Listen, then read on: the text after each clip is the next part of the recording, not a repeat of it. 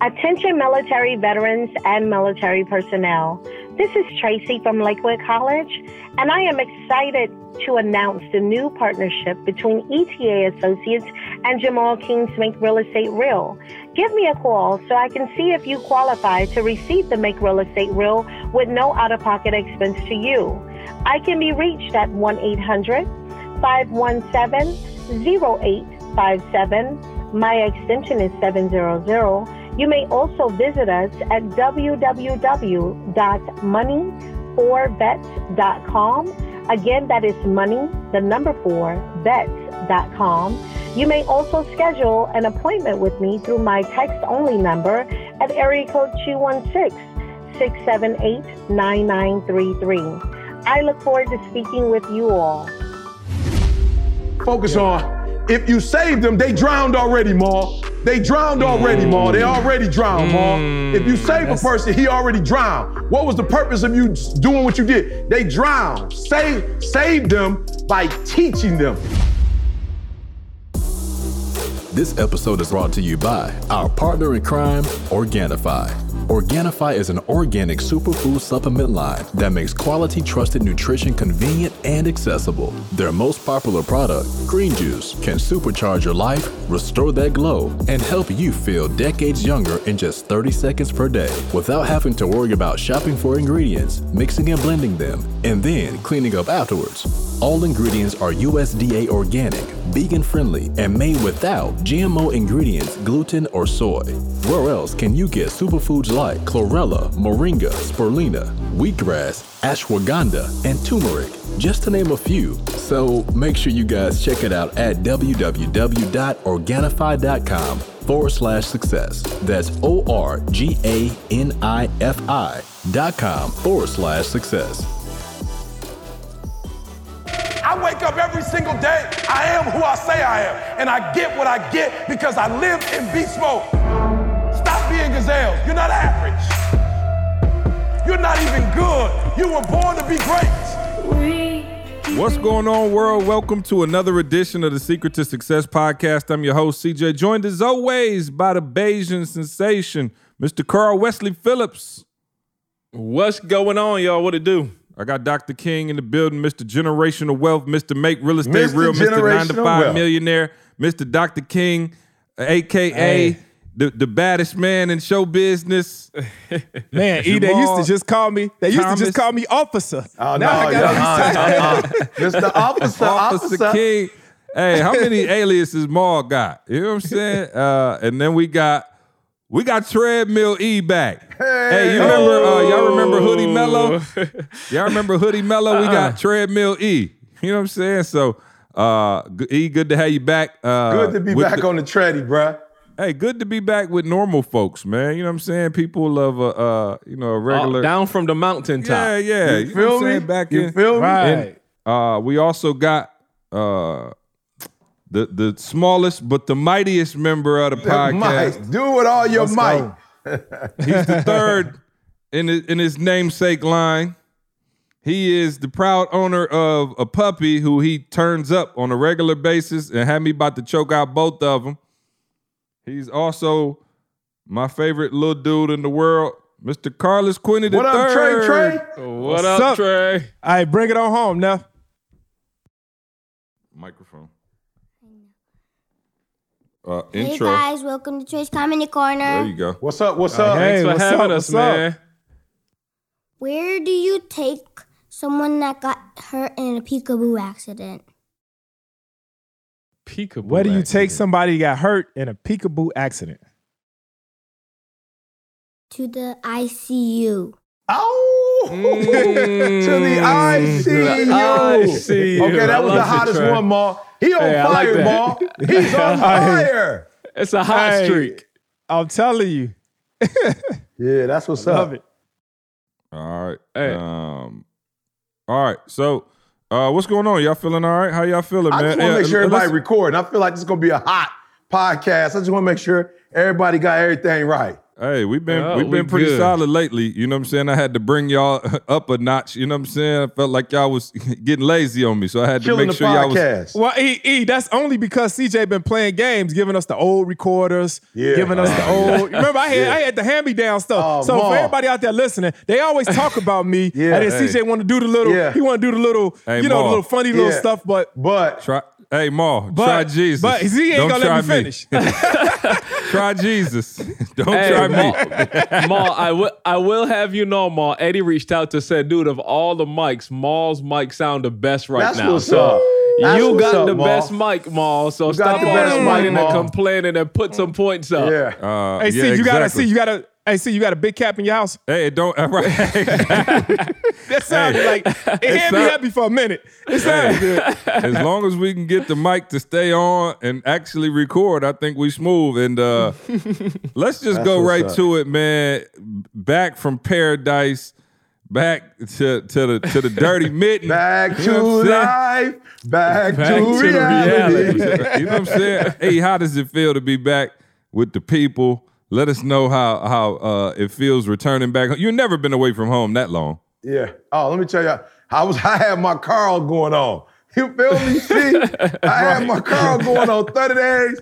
You don't call me, don't touch me. Don't say nothing to me. ETA, I'm out of here, ETA. I will say this though. This was crazy, man. My wife and I both said it at the same time. It felt like we were leaving a resort, coming back home. Wow. Hey, why he called me yesterday? Love it. Why he called me before he left, right? And he was like, maybe I called him. Yeah. And he just sounded like he was just a little annoyed. And that boy, I said, what's up? He said, man, we about to go get on the plane. Diddy got me cleaning the house like I'm about to get a security deposit back. Mom, we were clean like I was getting a security deposit, Mom. Like they owe us $1,200. If we clean this joke up, we'll get $1,200. We get $1,200, the whole $1,200 back. Hey, Mom, I was like, I'm good on all of it. You feel me? Like, I don't need none of that back. Let somebody else come in here and clean this joker. Oh, man. Didi want to come back inside of a clean house. Each one, Mom. Then we get home, she was up probably to midnight, undoing all the mail, straightening stuff up. She was like, I'm closing this house. I'm opening this house. I said, I'm not doing nothing but living in both of them. I ain't opening or closing either one of them. Gotta live here, dog. Let me tell you something. Since my parents left, Lord have mercy. I promise y'all, my mom, like, y'all know my mom. My mom got a motor. I'm talking about like, bro, like, when she was here, she would clean the entire day like it was her full-time job. And like, nobody even asked her to do it. I'm talking about like washing windows, doing laundry, making beds. My mom made me and Candace bed every day while she was here. Wow. So then what happens is you get used to that life. Oh, no doubt. Oh, bruh. I came in That's the that bathroom cruise the other life. day. That's that cruise ship life. Oh, man. Me and Candace were standing in our bathroom the other day. It was clothes piled up to the top of the tub. I looked at her. She looked at me like, oh, where did mom go? And then, you know, Pops is doing all the cooking. So now I'm back cooking my own breakfast. I was like, this is a terrible life. So anyway, let me tell y'all something, though. With them kids, because, you know, I got a routine, a schedule I still got to keep. I got to work. Right. And now y'all know Candace been helping out. She working, too. So I'm like, when she working, I need the kids to sit down somewhere. Yeah. Or should I say sat down somewhere? Sit down. Go somewhere and sit down. Let me tell you something. I'm dead serious. I wish I had a camera on. And, you know, my niece, she comes over here. You know, they do the little school thing. So my niece is over here most of the time as well during the day. I sat them jokers down. I closed the door in the room. I said, Candace, you don't want to be nowhere near this. I sat them down and was like, look here, new rules. Grandma and Papa gone. I'm back. And I whoop butts. Okay? I'm talking about they was all on the couch like, they was on the couch like, I was like, look, I said, look here. Because, you know, now Candace working out with me too. So I said, we work out from 10 to 11. I need an hour. Because come on, Avery just turned 4, Trey and Sydney 6. Yeah. I'm like, y'all know how to sit down for an hour. I'm going to let y'all can watch a show. Y'all can play on your iPads. But do not come in, because, you know, they come in the room. Then Candace, you know, she like frustrated because she's trying to work out. And I'm like, I went in there, I threatened their lives. Yeah. And let me tell you something. It's been pretty solid since, because I noticed about 2-3 days in, with Grandma and Papa gone, y'all was still acting like they was here. We had to have a realignment. You know what I'm saying? Did you threaten their life and the life after? You said lives. Did you threaten yeah, this one and the one to come? Yeah, I'm gonna whip your butt and the one to come. I told Trey, won't be a fourth. You know what I'm saying? It might stop right there. Hey, look, I didn't talk about this, guys. I'm not calling this a fair or foul. I'm just calling this like, let's be real. All four of us, let's just be real. Ma, beautiful house. I'm on the hill. Ma, I couldn't appreciate it though. The first few weeks, Ma, there was no Wi-Fi. Ma, are we addicted to Wi-Fi? No question. Bruh, I was up there, Ma. The TVs couldn't work. Why? Because I ain't do cable. Like now, I'm just like on. I got Hulu. You feel me? I'm just like he's still stealing my Netflix. Don't talk about Hulu. Hey, every night I'm getting the email talking about some. Did you sign in from San Diego, California? I said, hell no. Hey, I gotta tell you the truth though. That's Jada. Jada be watching them series, right? I can't. Boy, got a whole mansion, won't buy a Netflix password. You know what I'm saying? So I got the Hulu and I got the live TV. But the problem is, it's not cable. The internet, yeah. Yeah, so it's, you know, you gotta have internet. Bruh, I couldn't, only one TV would pick up because the receivers weren't, or the extenders weren't working. Long story short, bro, I'm in that crib. A part of me is digging, not being attached and connected to the real world, if that's what you want to call it. You know, not really being able to watch TV. You need to do some work and pay for that house. Yeah, but I did. So I got a 50-foot Ethernet cord I'm dragging through the crib plugged up. And I'm just like, I just had to stop and was like, wow, God, I didn't realize how, we live. And not just me and you guys, but even the house. The last day the dude came in, and bro, they could do it from the jump, but they want to come in and sell you all kind of stuff. So Amazon Home Services came in. Of course, you know, you got the extenders in the wall. They hit a button, fix it, it's on. Alexa talking, closing the door, opening up the doors. She opened up windows, closing windows, you know, but I'm like, yo. It's too much. I'm like, yo, this is too much, bro. It's like the sink is controlled by either motion or tell her to cut it on, cut the sink off, cut the lights on, Ma, cut the lights off. You know what? It's really more, when you think about it, it's really just an upgrade version of clap on, clap off. How we really did have the technology. We really did have the technology for a while now. Shout out to them. Alexa's nothing but the clapper, bro. You know you brought me back. I promise you, when I was little, I wanted one of them so bad, bruh. Never had one, but I was like, man, I want that. You know, so. Hey, E.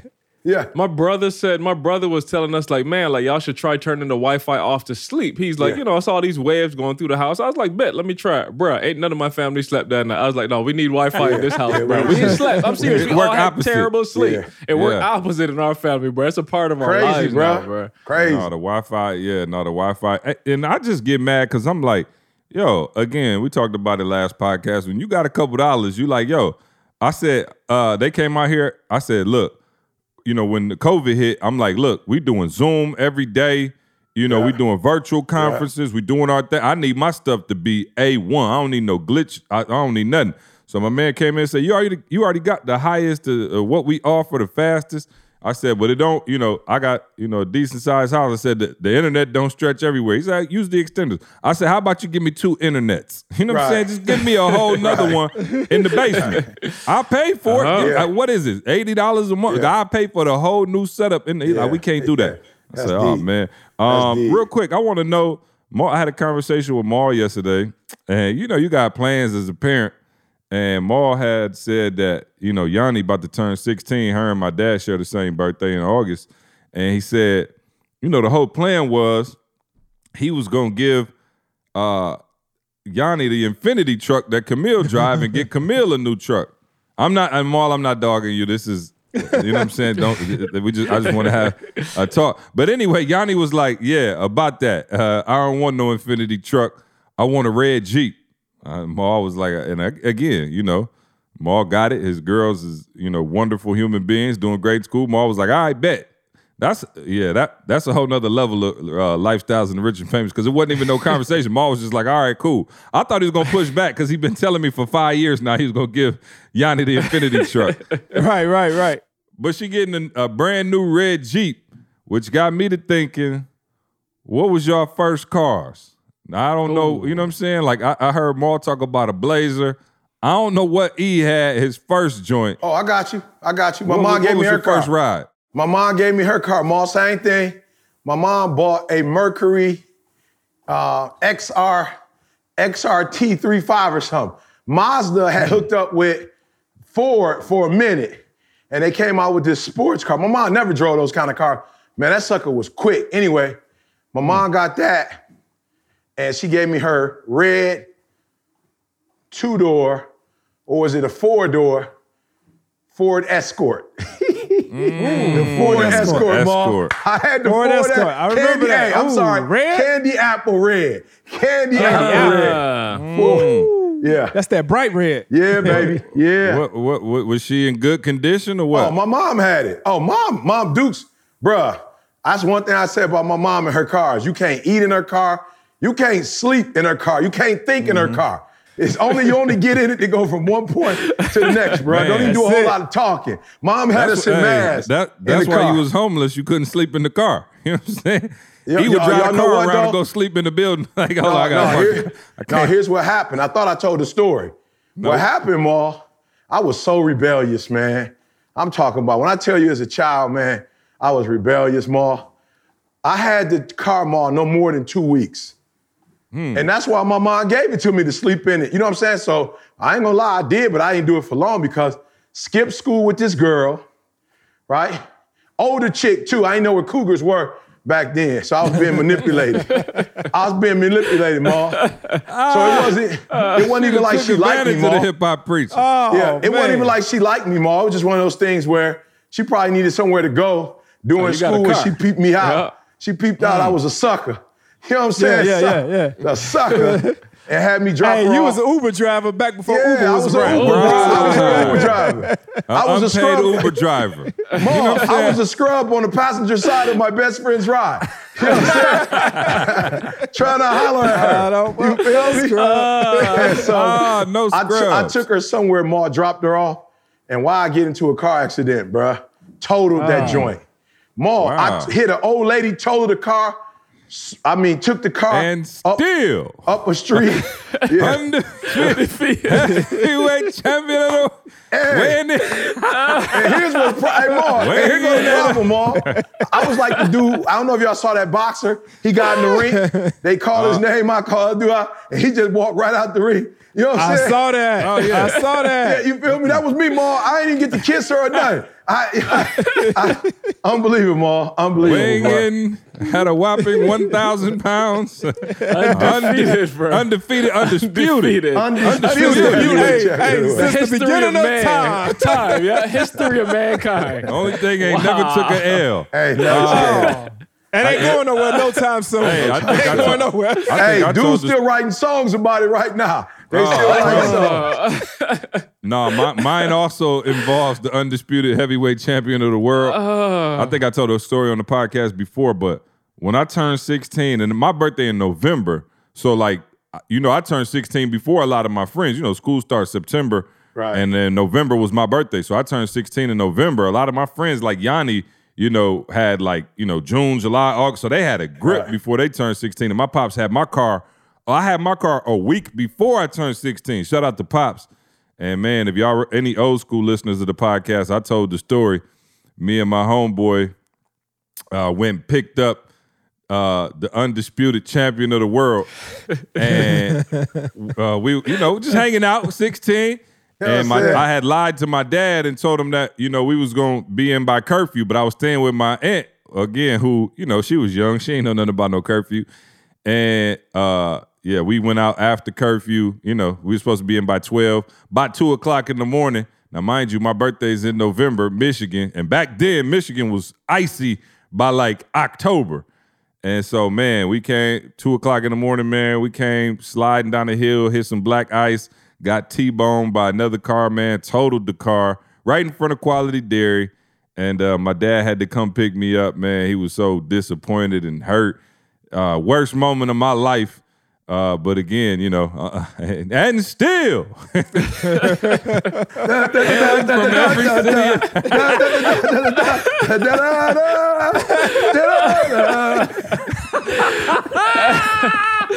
Hey, so I gotta give two stories. See, so my first car was a Honda Accord, it was a red Honda Accord. That's when I got up here.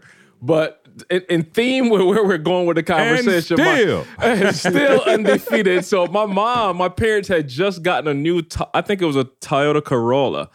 How old am I now? I'm probably 17, 18. Yep. And I'm going to choir rehearsal. We had a choir rehearsal. And then, in all honesty, I had to just literally go pick some up from Tamisha's house. I had to go pick some up.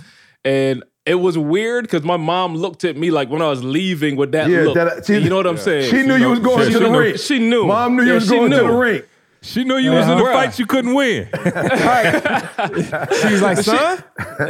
You're going to stand a chance in the ring. Last words to me was like, yo, be careful. Like, go straight to where you're going and come right back. Like, she knew something was up. Like, for real, She knew. Oh, yeah, she knew. Bruh, I went to the choir rehearsal, left there, went down to Tamisha's house. On my way home from Tamisha's house, I totaled my parents' car, bro. I totaled that car. Are you serious? I never heard that. I'm serious, bro. I totaled that doggone car. Wow. My mom, I literally called her. This is Barbados. I had no phone. I had to walk across the street. Was in college? I'm like, yeah, I'm in college because remember I went to college early, so I'm back home from college, right? Like in the summer or something like that. 15, see? He's 15 years old, see? In college, I'm 17, 18, somewhere in that range. 15 years old. Martin Luther Carl. Junior. But bro, I called my mom and it was the weirdest thing. My mom answered the phone like, yo, are you okay? She already knew. She already knew. She already knew, bro. Yeah, undefeated, bro. Carl, she knew he got hands laid on him. Your pops had been taken out a time or two. Moms knew what was up. See, he had that same look his daddy had in his eyes. The night he got taken out. She should have told you that. She should have given me the history. She should have given me the history. Your father, your uncles, your grandfather, they all lost, man. You can't win. Hey, she knew it wasn't going to do no good. She just looked at him and said, be careful. Be careful, bro. Something's up. But yeah, I promise. Undefeated, bro. And get knocked out like your father used to. You know what I'm saying? Oh, man. Hey, when Carl was talking, man, all I kept picturing, y'all ever watch The Wiz? Yeah. You know the movie The Wiz? Remember when Michael Jackson was the Scarecrow? He was up on the thing and he was singing that song, You Can't Win. You can't win. You can't get up out of the sun. You can't get up out of it, bro. You can't get out the game. What you have, a Mercedes coupe at about 17? Oh, bro, quit playing. I was sharing the car with moms, man. She had a Delta 88. Not the Delta 88. Was it black or burgundy? It was actually blue with blue interior. Yeah. I know the burgundy one though, but no, this was blue with blue interior, that burgundy man. one, it was the one. Yeah, that was it. Yeah, that was it. That was a boat. Yeah, but we had the blue. And but what was your first personal car that you bought that you had that was yours, not one you shared? Yeah, no, my first personal car was that Blazer, bro. And the crazy part about it was that's the one I had in college. And then I had that car all through college. I had it all through like my first couple years on the police department. Even while I was, owning 3 properties, I still had that Blazer. I said I was gonna ride that bad fella till the wheels fall off, and literally the wheels fell off. The wheels fell off. The wheels fell off. The wheels fell off. Hey. That bad fella. So I'm gonna have to speed this podcast up because the hip hop preacher looked like he ain't been walking in a while. So I don't know if we're gonna make it an hour and a half. I'm talking about I see him beating up already. You know what I'm saying? You've been out there in San Diego eating Twinkie cakes. You know what I'm saying? I'm gonna speed through this joint. At my phone, Ma. I was sneaking looking at my text. If I wanted to I didn't want to see how I was sneaking. Hey. Look at Carl close again. Take off them glasses. I think he got his daddy's eyes. See, you're your daddy's son. A chip that off the same old gleam. block. Just a chip that off the same old gleam. block. That same glare. Wow, bro. She saw that glare. He about to yeah. he about to total the vehicle. Mom had ordered a new ride as soon as he walked out. You know what I'm Hey, saying? Mom Like, said, nope. Mom looked at Carl and said, I seen that look before. Wow, I've seen that look Be careful. before. Be careful, son. Hey, you about to go to the mountaintop. Bro, I don't know what it is, bro. Yeah, unbelievable.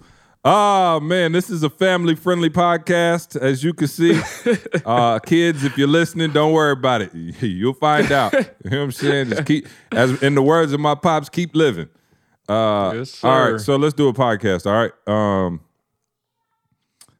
Trying to approach this because I feel like it could be an insurance bucket situation. But okay, so here's what okay, so let me start with somebody else, third person first before I go to my own story. But I saw one of your homies that you rock with, somebody sent me the video on Instagram, but one of your little homies, super successful kid, famous, TV, movies, that kind of thing. And somebody sent me, I think it was maybe Toby, sent me his post, and he was like, yo, it's crazy. Like, he said, since COVID hit, we ain't been able to work in 4 or 5 months.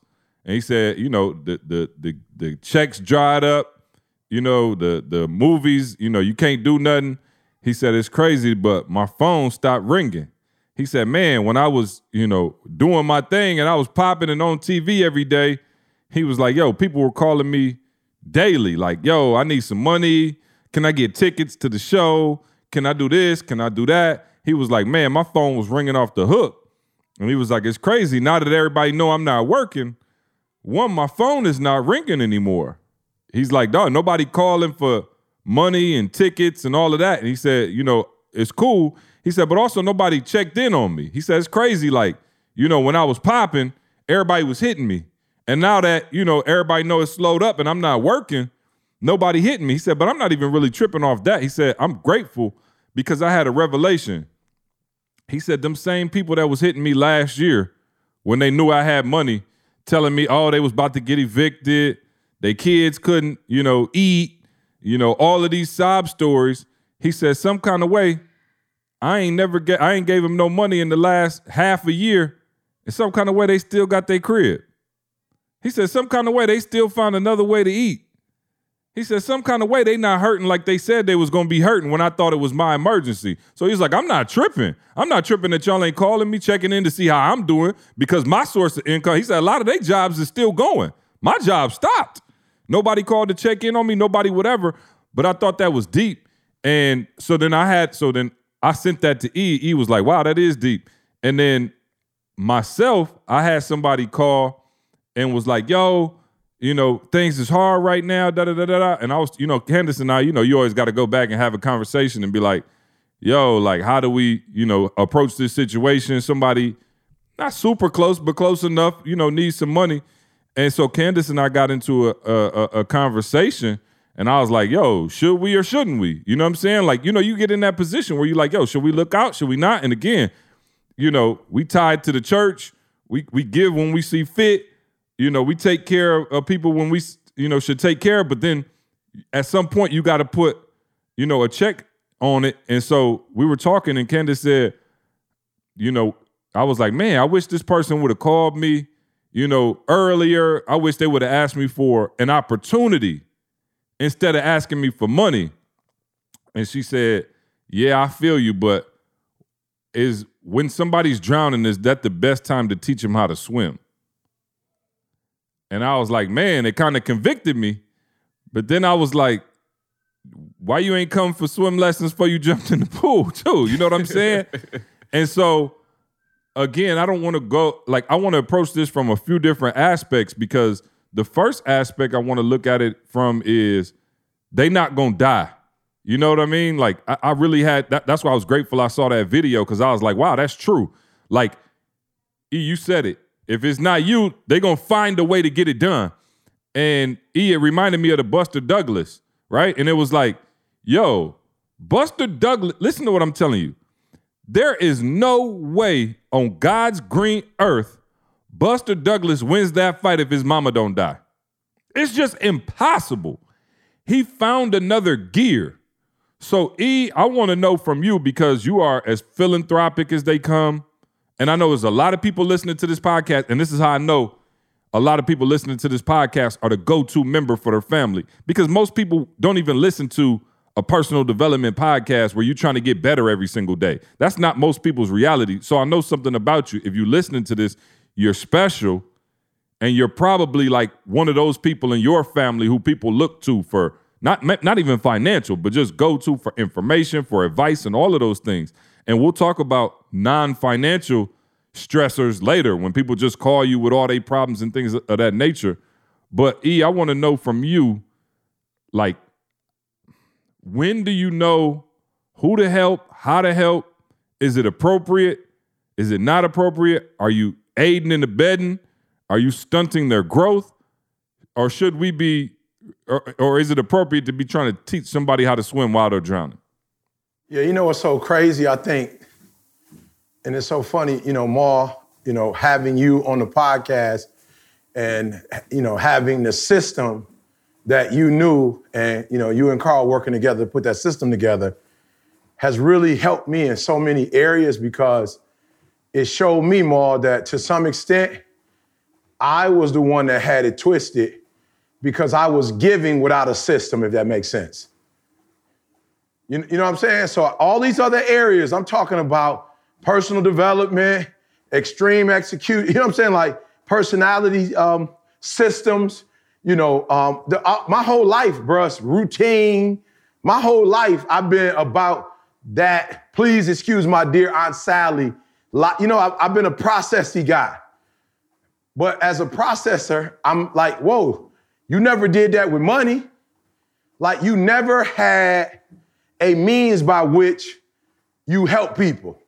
You feel me? I just was like, somebody asked for money. I got to kind of, piecemeal it together. Should I not? Well, really, see, if we have a system, it would take the burden off of us. So I never had a system at first.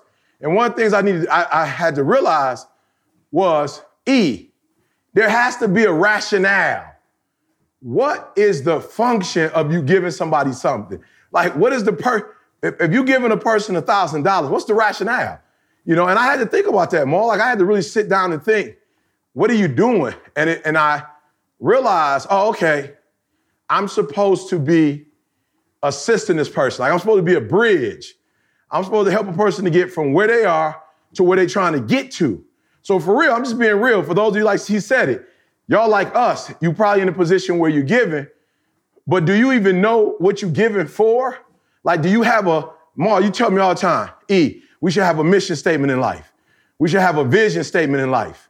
You know what I'm saying? We should have some measurable goals. How do you know you reached it if you don't have measurable goals? You should have a house for each bit, whatever. So then it's the same thing when you're giving to people. It should be a system. You should be trying to accomplish something. And I realized that I was very sympathetic and was hurting people because I was giving to some people because I felt sorry for them. That's not a good reason to bless nobody. I felt sorry. Like, man, so-and-so, she said it. It's just me and my babies. And, we don't got nothing to eat and I don't got no job. And I'm like, oh, no problem. Here you go. But then I think what hurt me, was I would give and people would start talking. And now people know that I gave that person. And now they thinking that I should give. And I'm like, well, I guess it makes sense they think I should because I gave to that person. So I was like, now you need a system, because with a system, it's going to be even easier for you to tell people no. You feel me? Because now I have some measurables, Ma. So me and Didi started talking. It was like, what percentage of money just blessing people with shit we do monthly? Should it be 1% of our income? Should it be 0.5% of our income? Should it be 3% of our income? Like, let's come up with a number. So we came up with a number. Then it was like, what should we be doing for people? What's the goal? And Didi well, the goal should be they need money to help them to get to the next level of financial security. So Didi was like, if you're going to help somebody, that's like you saying they're in a financial situation and they need something to get them over. But Didi was like, you can't bless somebody with their rent money and they're gonna come back to you next month with their rent money or the month after. So then it became more, maybe God is not asking you to give money. So now my giving mall ain't money always no more. Actually, the money is the smallest thing that I give. Now I'm actually connecting people to resources now. So somebody called me and said they don't got no job, I off the cuff know, I can't give you no money because you like what? So here's what I've been doing. This will be my last point. Somebody called me recently and I said, here's what I could do for you. I can get you in one of our programs. Because if I get you in one of our programs, that's going to help you generate. Somebody I'm very close to, Ma, called and was like, I want to get in Game Changers. I just want to show y'all what this looks like. I feel like not indebted, in a godly way, but if it wasn't for this person in my life, I may not have gotten to where I am this soon. So I was funny, see, they was like, boom, boom, boom, boom. I was like, well, I think Game Changers is going to be the move for you. For real, now, Ma, I'm connecting you to a source. You feel me? Like this is a source. And based on what C did for me, at a 3, you, Ma, at 0, and you're doing very well for yourself, Ma. You're doing very well for yourself, Ma. You feel me? I said, Ma never would have bought that house without me. You feel me? Hey. Even though it was 7 years ago. Yeah, no questions asked. No questions asked. So Ma, I really looked at that like, this is a system. I see people who've gone through this program who didn't have money, who have it. And for those of us who have it, actually helped us to secure another stream of income, not just income, Ma, influence and impact. So I was like, if I gave you money, it wouldn't work. So I told him to get in the program. But watch this, Ma. I was told, based on the system that Didi and I have, that it wouldn't benefit them to give it to them for free. The old me, Ma, would have just been like, free, 99. But based on the system Didi and I have now, it's like that wouldn't be wise. So here's what I said to him, Ma. I can waive my fees. Really, like looking through it, I can waive my fees. Like I don't need to get paid. I'm gonna waive C's fees for you. See good financially. Whoa. No, hey, tell C, you repaying the favor. Tell him you repaying the favor. Payback. That's the habit stacking payback. I'm talking about habit stacking, stream execution, all of them. Somebody called, hey, Ma, some dude hit me yesterday like, hey, habit stacking is killing it. Hey, I tell you, bro, I ain't never seen nothing this deep before. I'm like, it shouldn't be paid $19 for it. I bet it is. Hey, but when was you going to hey, at least I told you I was waiving your fees. When was you going to tell me you waived my fees? I just told you. I just revealed it. Hey, but watch this, Ma. I told them, based on my integrity, and I used to sacrifice my integrity to help people, which I knew was evil. Like, why am I doing that with my integrity? But watch this. This is what I said. You still have, you don't have to pay this full, but you're gonna have to pay this because it's not fair for the coaches who gonna coach you not to get paid. So me and C ain't gonna be on the reg, but they're gonna be on the reg. Ma, I promise you on everything I love.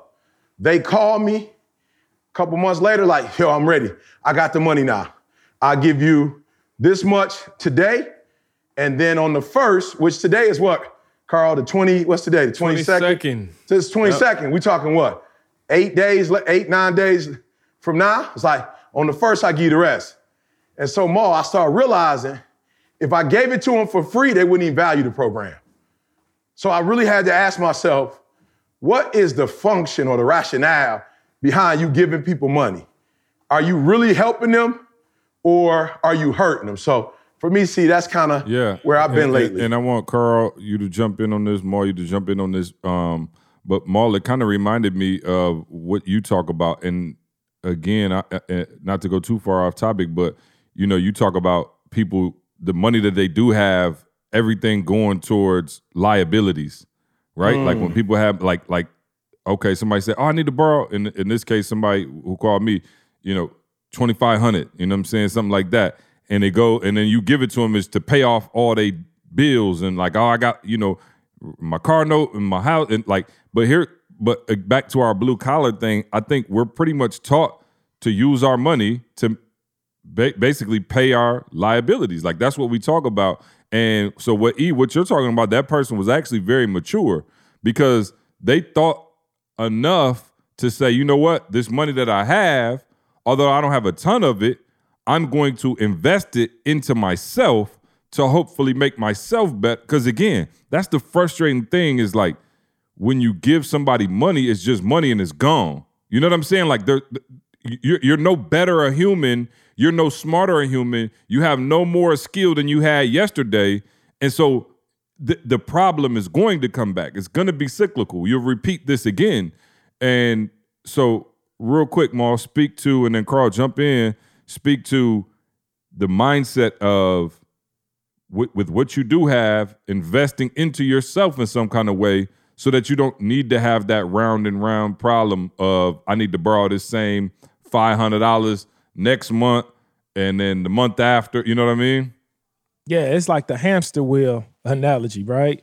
It's just like if you don't have an out, you're going to be just spending and spending and spending. Yeah. So I tell people all the time, you have to, like, when I tell people about real estate, or I'm telling you about that you have to take this money and make an investment with it, I'm not telling you this because it sounds good. I'm telling you this because if you don't do something different, then nothing different is going to take place in your life. Like you have to, what's that, Carl, what's that door? I did a video one time. You know, when you go into the office building, the revolving door. And I did a video one time where I was just going around and around in a revolving door. And like the people that was coming in this office building, they didn't even know what I was doing. They didn't know it was a camera on me, but I wouldn't come out. I was literally just going around in a circle and people was looking at me and jumping in and I'm just going around. It took one person to actually stop that door, and they just stopped it. And he was like, "Are you okay?" And then I walked out, and I was just like, "We're doing a video, like you just messed up a video." Hit him with the deep. No, are you okay? This is your life. Are you okay? But in that video, it was just it was like a light bulb went off, and even the people that was watching it, where you have to stop. You got to stop this madness in order for you to get out. In order for you to be released out of this. And so when people come to me and ask me for money, and I know, and then it's at the point now where the cat's out the bag. Before, I used to wear my police uniform. I'm talking about I used to wear my police uniform all the time. I'm talking about, and I ain't never get a new one. I had holes in it. I'm talking about drywall dust. You know, that's why I used to love driving that 93 Chevy Blazer, because cats see me and they be like, expectation. Expectation. Facts. They think I need help. So they was like, "Hey, bro, I was living a lie." I was going to ask you for money, but hey, bro, keep hope alive. Mom was living a lie. He was fronting. Oh man, but now the cat is out the bag, you know. So I see if you give a person money, if I just give you cash, I'm doing a disservice to you, and not just to you, but to everybody else that's connected to you. I feel like, bro, like when you're blessed and when you're blessed to be a blessing to other people.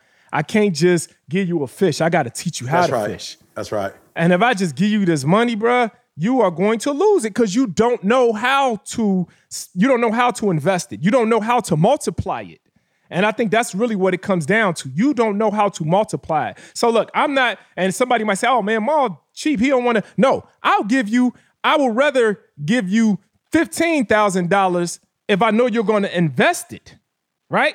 If you're going to invest it and get a return, then to just give you $1,000 and know that you're just going to lose that $1,000 and it's going to just go to somebody else. So the mindset, that you're talking about is anytime, and it's just even for, not just for me as an investor, but just anybody. Whenever I put money out, it has to come back. Yes. It has to come back. Mom. That's good. It has to come back. Why? Because I got legacy on my mind. I got generational wealth on my mind. My money has to come back to me so that it can go to the next generation. But if I give you $1,000 without it coming back, that's not $1,000 missing from me. That's $1,000 missing from my grandkids. That's $1,000 missing from my community. It's $1,000 missing now that could have blessed somebody generation down the line. And so you have to, everybody listening to this podcast, whenever you spend money, you have to ask yourself, is this money coming back to me?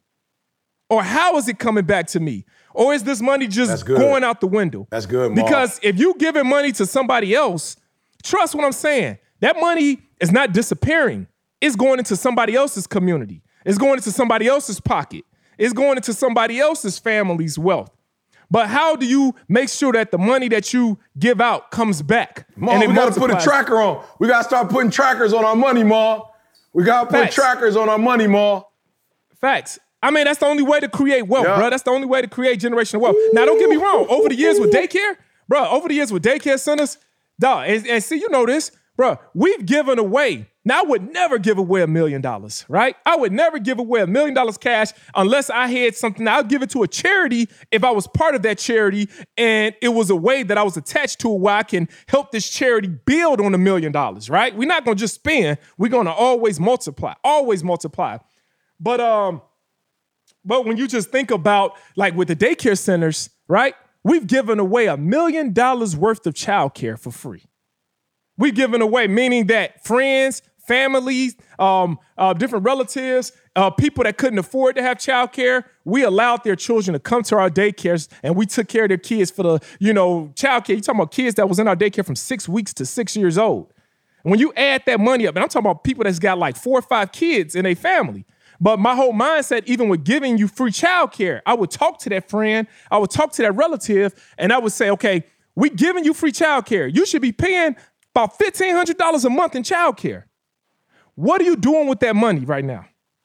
Like you don't have this bill right now. What are you doing with that money? Are you investing it? Are you saving it? Are you using it for something else? Or are you just not saying, oh, okay, man, we just about to go vacation every single month. We're about to go, buy clothes, buy purses, buy bags. Because now you're taking away this $1,500 that could have went to something else that was productive, that was multiplying. So that's the mindset, see, that you're talking about. You always have to multiply. I don't care what it is, bro. I don't care what it is.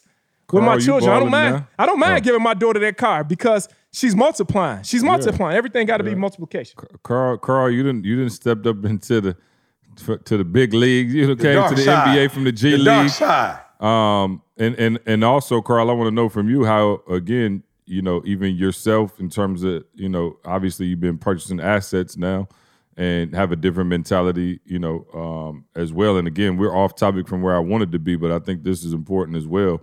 Go ahead, Carl. Yeah, no, I remember, so growing up, the church that we went to was like in the heart of the city. So y'all know city life. I'm talking about it's crackheads everywhere. And I remember every week there's some people that would literally wait on my dad. And my dad is like, dude, softest heart on planet Earth. So my dad every week would just give him a little something. And I remember thinking this through when does it end? And my dad wasn't concerned, I think one day he eventually followed one of the dudes and my man just went and, blew it. He blew it doing dumb stuff. But I remember there's no end to this. If you do this, it's going to keep, you're going to keep doing that. And it's funny, y'all, as we're talking, see, I'm not even hearing money. I'm hearing time. I'm not even hearing money no more. I'm hearing time. So every time y'all hear me talk about money, I'm thinking time. So time or money, you giving. And to each point, if there's not a system that something is coming back and not coming, Maul, not necessarily coming back to you. I understand what you're saying in your context, but it's not growing. Let's say it like that. If there's not some result multiplying, if it's not some multiplication happening. So see, and this may sound crazy. I had a friend of mine hit me up. This was a college roommate. And he hit me up and he was like, yo, my daughter's not doing well. He was in medical school. Listen to what I'm saying, closely. And this was a tough decision for me. His daughter wasn't doing well and he was trying to travel back and forth. He was in Cuba doing medical school there. And he's doing some stuff back and forth. And I was like, bro, the amount you're asking me for, I can't give. I'll send you a couple of dollars. Watch this. Dude was like, yo, I'm this close to, same person, bro, I'm this close to finishing medical school. I need to finish up like this. I'm about to be a doctor and I'm short here. Bro, I sent him more money for that than I did on the other one. And at first I was like, yo, this is uncomfortable. It was uncomfortable. Tamisha and I had conversations, but not that I didn't want to help him and his daughter. But it was dude, I have to have some kind of parameters. And it was hard. I'll be honest. There's times that I felt like I should have done something. And I don't know if I'm right. I'm not saying I'm right or wrong. I'm just saying these are the conversations that now I'm having to have with myself. Dude, he worked it out with his daughter. He ended up calling his brother, some other stuff. His brother worked the whole thing out, right? Could I have helped? Absolutely. But Maul, when I looked at the situation with him finishing medical school, about to be a doctor, and now multiply, and his daughter, let me say this, his daughter wasn't deathly ill. Let me put some parameters. She wasn't about to die and Carl was heartless. It was like he just wanted to get her back here out of that environment for a couple of weeks kind of thing.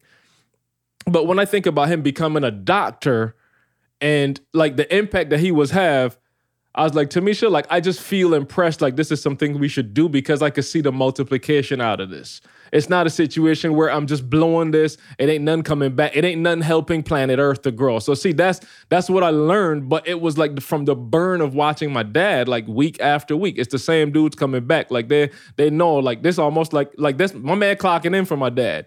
Like he's sitting there waiting to clock in with my dad. And I was like, yo, I get it now. He used to say it all the time. Money don't fix money problems. Like you can't buy and fix and pay your way out of that. Like what do you call it? The challenge with us is more to the revolving door thing. Like, dude, you have a stimulus, like we need something, and then there's a period of time, and then there's a response. It's what we do between that period of time that makes the difference in your life, my life, and everybody else's life. So until we can stop, like have an outer body experience and look at yourself in that hamster wheel, until you can stop and say, like, I'm responding the same way to this all the time, over and over. Like, I can't help that no more, see? Yeah. I can't. No. I get it. And that's why I wanted to have the conversation, because I think, you do feel that pull, though. You know what I mean? You feel that pull. And like Candace said, the other day, she was just like, yo, because, that's my thing now. I'm like, I'm with you. We got so many programs and, you know what I mean, between, Game Changers, Master of the Game, Make Real Estate Real. Like we literally have systems set up for people to learn, grow, develop, be able to enrich their family, their lives and things like that. And information changes situations. And that's what's so big. And so now my thing is like you guys are saying, I'd rather invest into somebody or invest into them being able to feed their family or take their family to the next level. But again, when somebody's drowning, at the moment when they're in that what they may deem to be an emergency, is that the time when you start saying, all right, do like, hey, your hand, you got to come over the top. Yeah, no question. I think in some situations you do. And here's why I say it. That's actually how my uncle taught me how to swim. Like, because for whatever reason, just growing up in the city mall, I ain't, I ain't had no pool in my backyard. Didn't nobody on the block have a pool in their backyard. Boys and Girls Club didn't have a pool. You feel me? Not the one I grew up with. They ain't had no pool. So I know how to swim. And I remember going to Joy of Jesus camp. My uncle was a, whatever you call it, bro. I don't know, like a camp advisor, counselor, whatever it is called. You know what I'm saying? But he knew how to swim. And, they hired him. One of the reasons why they hired him is because, he was cool with kids and he knew how to swim. Now, again, my grandma had 14 kids, Maul. So I have an aunt younger than me, and I have uncles and aunts that's like a year older than me, 2 years older than me, like that. So he was like, we was close in age. He could have been a senior probably in high school. I would have been a freshman. Or maybe he would have been, whatever, in college. Freshman year in college or something. So we was cool. And I'll never forget, we went out, Port Huron. I was, I wasn't afraid of the water, but I didn't know how to swim. And he actually put me on his shoulder and was like, playing around, took me out, stepping me out, Ma. But I feel comfortable because it's my uncle. We go all the way out. Somebody's like, shark. He take me off. He took me off, threw me. Yeah, took me off shoulder, threw me in the water. And I was like, he was like, you gotta swim. And I was like, a shark. He said, you gotta swim. And Ma, he turned into Michael Phelps. Hey, all I remember, here's what's crazy. I have to be honest. While that was my first time swimming, it wasn't my first time hearing how to swim, Ma. You feel me? Like that wasn't the first time. Wait. Hold on. There you go. Podcast just started. Carl and Maul did it to us last week. Now here comes E. You know what I'm saying? Gonna take the long way home. For sure. I ain't on that level for sure. Taking us the long way home. Yeah, but Come for on. real, I had been around swimming before. I had been around people who swam. You know what I'm saying? We had a swimming pool at Henry Ford High School, Southfield Lake. You know what I'm saying? Like those places later on in life, I realized they had them. But as a kid, and I think they might have had one in my middle school, but like elementary, we ain't had one, but I seen people on TV do it. I had been around people who had done it. I just wasn't interested. But when I heard it was a shark coming, whatever it was that had been poured into me earlier, Ma, When I tell you, I drew from it, I leaned on it. You know, I learned from it. Before I knew it, Ma, I was in that joker swimming. Not breaststroke. I'm talking about he was doing the best. You went straight to the breaststroke on the What's pool. the breaststroke? See, you know what I'm saying? And I got in, got out, and when I got out, here goes the thing. Oh, sorry, you go for it. Yeah, no, go for it. Go for it. I'm good. No. I was going to say, listen, what you're talking about though is that fight or flight, right? And the fight or flight is so important. And again, I talked about Buster Douglas, and this is where I was really trying to go. Is sometimes when we bail people out, we remove that fight or flight instinct that is eventually going to take you to that next level. So I'm just telling y'all, and again, I'm not trying to do the sob story at all, but I'm telling y'all, the level of hunger I had that we had, Carl, early on, when maybe we had some family members who doubted, maybe we had, again, the situation happened at the bank, Candace, again, taking care of all the bills. Can't go to the Cheesecake Factory. No Cheesecake Factory. Her coworkers laughing at her behind her back like, oh, your husband is just, whatever. Like, those things are what drove us and made us and kept us hungry I'm talking about, I can remember like literally not being able to sleep and being sick to my stomach because I wasn't where I wanted to be. Or I remember that feeling of, the bill, the rent for the month was like $825 and we had $950 in the account. Like and I'm telling you, getting through that is what actually got us to the next level. So what happens is E may never have learned how to swim if somebody would have been like, oh, little fella, I got you, and throw him back up on his shoulder and walked him in. You've removed his fight or flight instinct that's naturally in all of us. Believe it or not, we all come with instinctual things.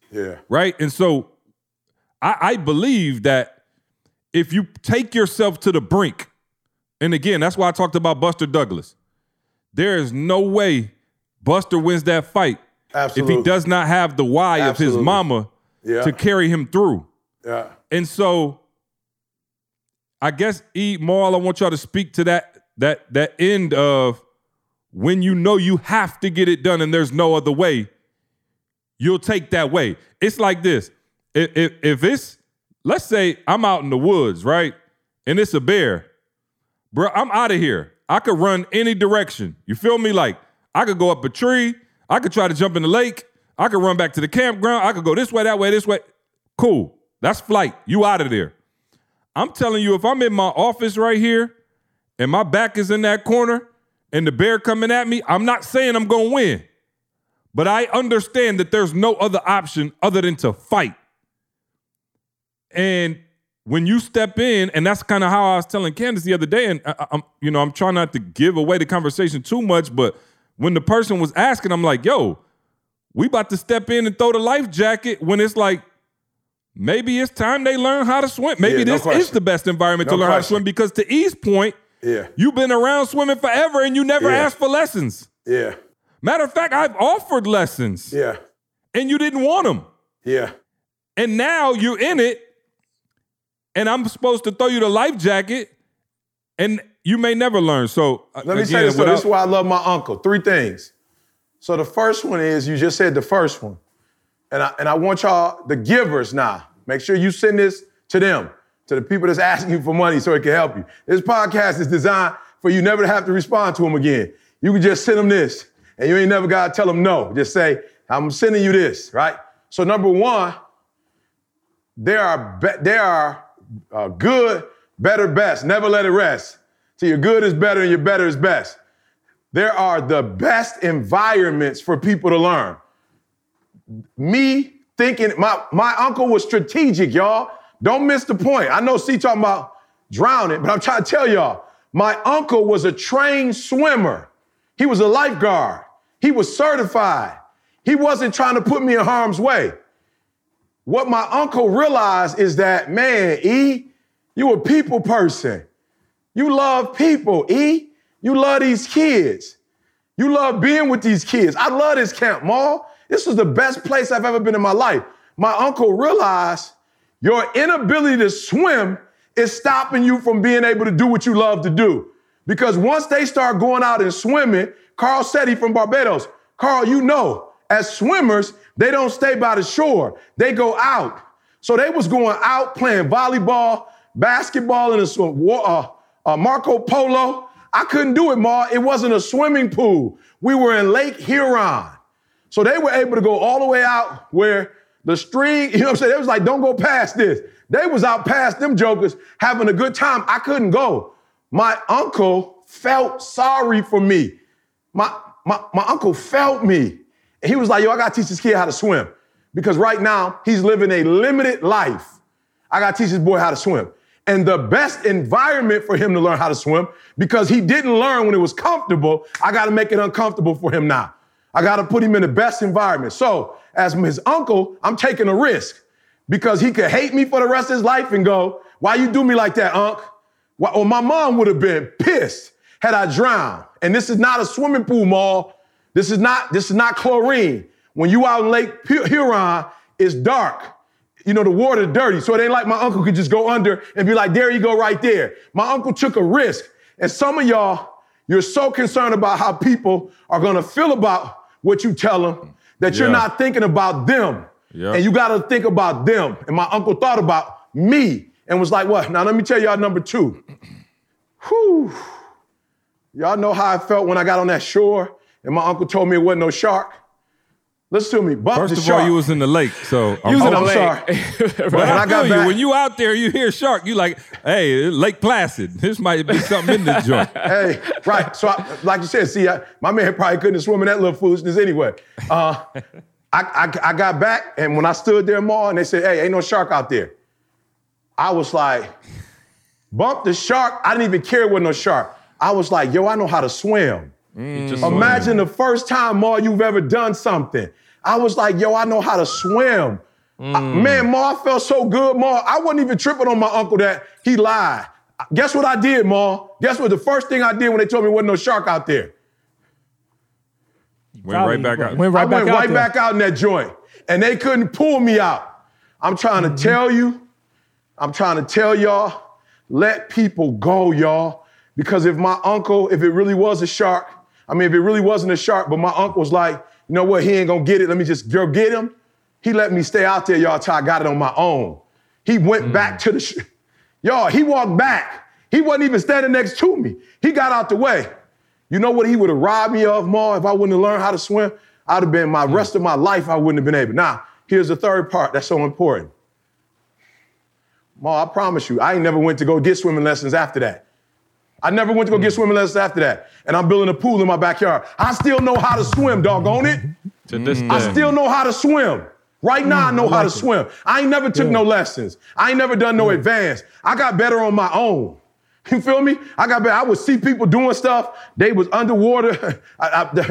They was floating. I was like, oh, we can float? You can float? I didn't know you could float. I started swimming more without my hands, like on my back, just kicking my feet, relaxing. I'm like, oh, I didn't know I could do that. You know what I'm saying? I started trying to fake it with the butterfly boy. You know what I'm saying? I ain't that sweet at that. But, I'm just saying, I've learned how to go breathe, under, breathe, breathe. I learned from that one, I'm trying to tell you. One experience. That one experience. And when you rob people by giving them money, you rob them. You rob them of being independent. You rob them of autonomy. You rob them to being their own boss. You rob them of having information that they could grow on and they could give to others. I'm trying to tell y'all. See, just making it up. Like, I don't know how you learn. I swear he might not learn like that, but that's how I learned. And in my ignorance, I never wanted to teach people that way because I always felt like, what if my uncle had messed up and it didn't work? And I always focused on what if it didn't work? If I let somebody drown and they drown, what's gonna happen? And now I'm like, no, stop focusing on that part and focus on, if you save them, they drowned already, Ma. They drowned already, Ma. They already drowned, Ma. If you save a person, he already drowned. What was the purpose of you doing what you did? They drowned. Save them by teaching them. Don't save them Good. Yep. by being what's the word they use? A codependent. Don't do that to them. Save them. For real, save them. And don't try to save your feelings or how they gonna look at you. Don't save her. Crazy, she don't want to be saved. Don't save her. She don't want to be saved. Don't save it. Hey, ain't it crazy how, like in that same kind of situation, when a person is drowning, you just think about it. When a person's drowning, the first thing they do is they look for They look for somebody. They start screaming, help, right? They start screaming, help. You're looking for somebody to save you. But now I need everybody else listening now. And see, this is how my mentality is. Imagine, if you was in that situation drowning, the first thing that you're going to do is start flapping your hands everywhere, looking for your uncle in E's case or looking for somebody else to save you. Now I want you to put yourself on the shore and I want you to imagine one of your kids in that water. And and you can't swim or you think you can't swim. And you imagine your kids in that water and ain't nobody else that's going to save them. What you going to do then? Are you going to still have that same kind of mentality? You looking around screaming, help, my kid is in the water drowning? Or are you going to go take off and go run in that water and go save your child? In that same kind of way, that's how you got to look at your finances. Yeah. That's how you got to look at your life. That's good, Ma. You got to look at your life like, man, my children, if I don't survive, if I don't breathe, if I don't make it out of this, my kids are going to drown. Not just me, but my children are going to drown. So right now, you got the opportunity to learn something, to take on this information, take on any information and learn it, because if not, then your child is going to drown. They're going to drown too. So yeah, you might feel like you're going to survive or whatever, or you look like you okay with asking for help or looking around for help. Right. But your children, you are the only one that's going to save them. You put your children in a space where they got to ask somebody else for it because you didn't teach them how to swim. And ain't it amazing though? But it's amazing. If you think about it, think about all the stories, of people who had miraculous strength. All kind of stuff. You can find a different kind of strength level, when it comes to your children. Sometimes that same strength level ain't there for you. You go to the gym, you can't even lift 100 pounds, but let a car be on the chest of your child. Yeah. I guarantee you're going to find the strength from somewhere to get your child out of that situation. So sometimes you got to bypass yourself and don't even focus on you. Focus on those that's after you. Focus on your kids. And then you're going to get that strength to go forward. You're going to get the strength to go through a course or find a way to get out of that revolving door, because your children can't breathe. They need you. So for me, we had, y'all been to my parents' house. Morris Park Pool is right down the street. We got like the biggest pool in the... Oh, yeah, I saw that. Yeah, look, it's like they built it off the ground. See, it's like an amphitheater. Been there forever. Back in the day, it's still the biggest pool in Lansing, but it's a huge pool. It's like a 5-minute walk from my parents' house. And so there was a divider between the shallow end and the deep end.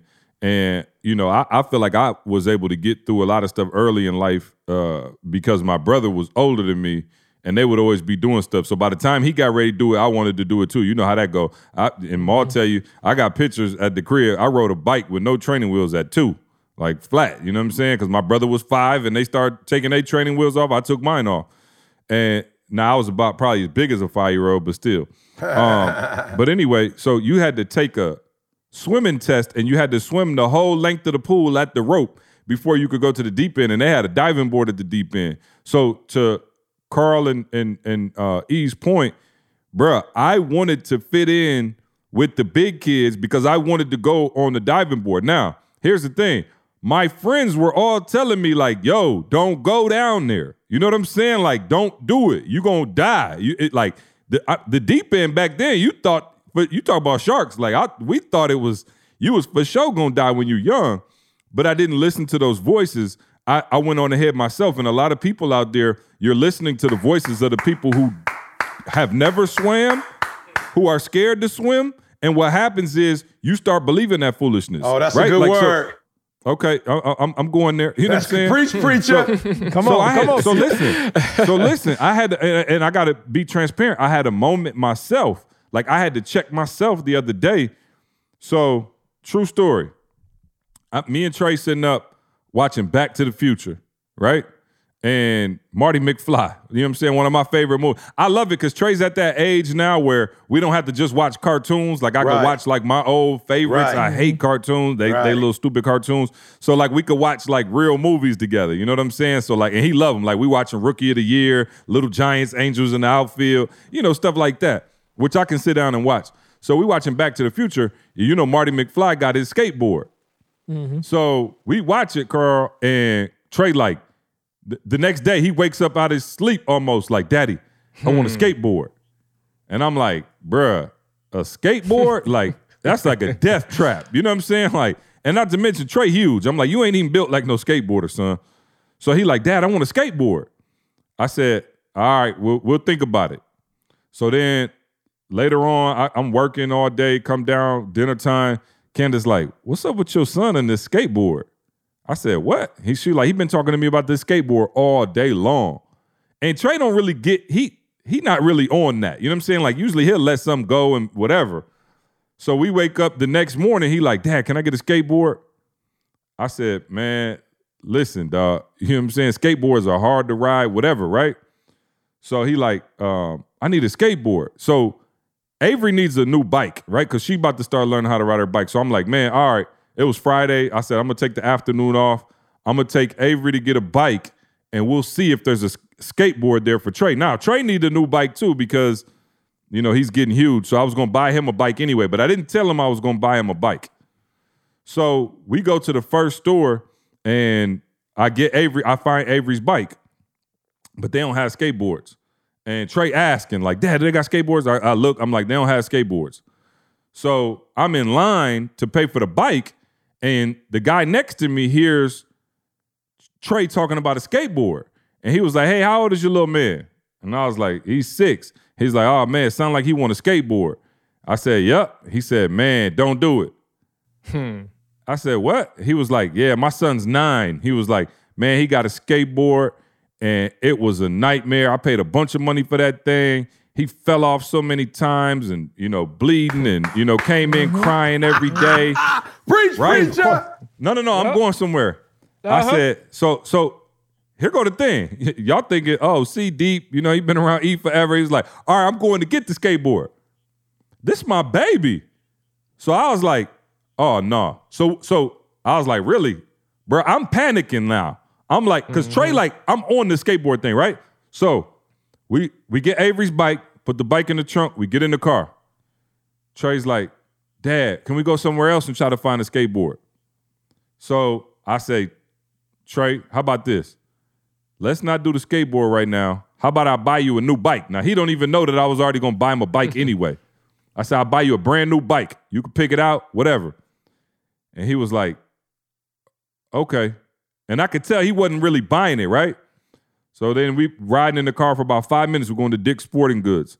He says, Daddy, I don't want a bike. I want a skateboard.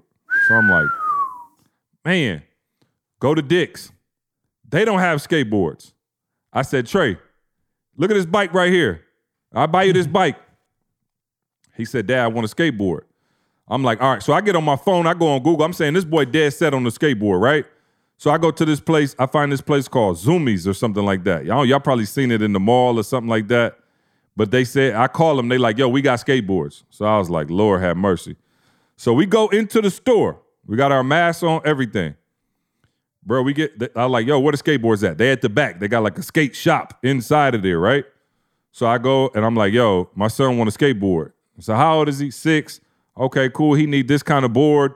Mind you, I'm looking for like the Paw Patrol skateboard. You know what I'm saying? Like, give me like the easy. He like, oh no, we ain't got them. We just got skateboards. So I'm like, all right, well, which one you think he's 6? Which one you think would be good for him? He said, oh, this one would be good.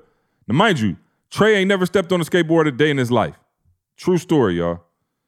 He puts it on the ground. He goes, go ahead, try it out, little man. True story.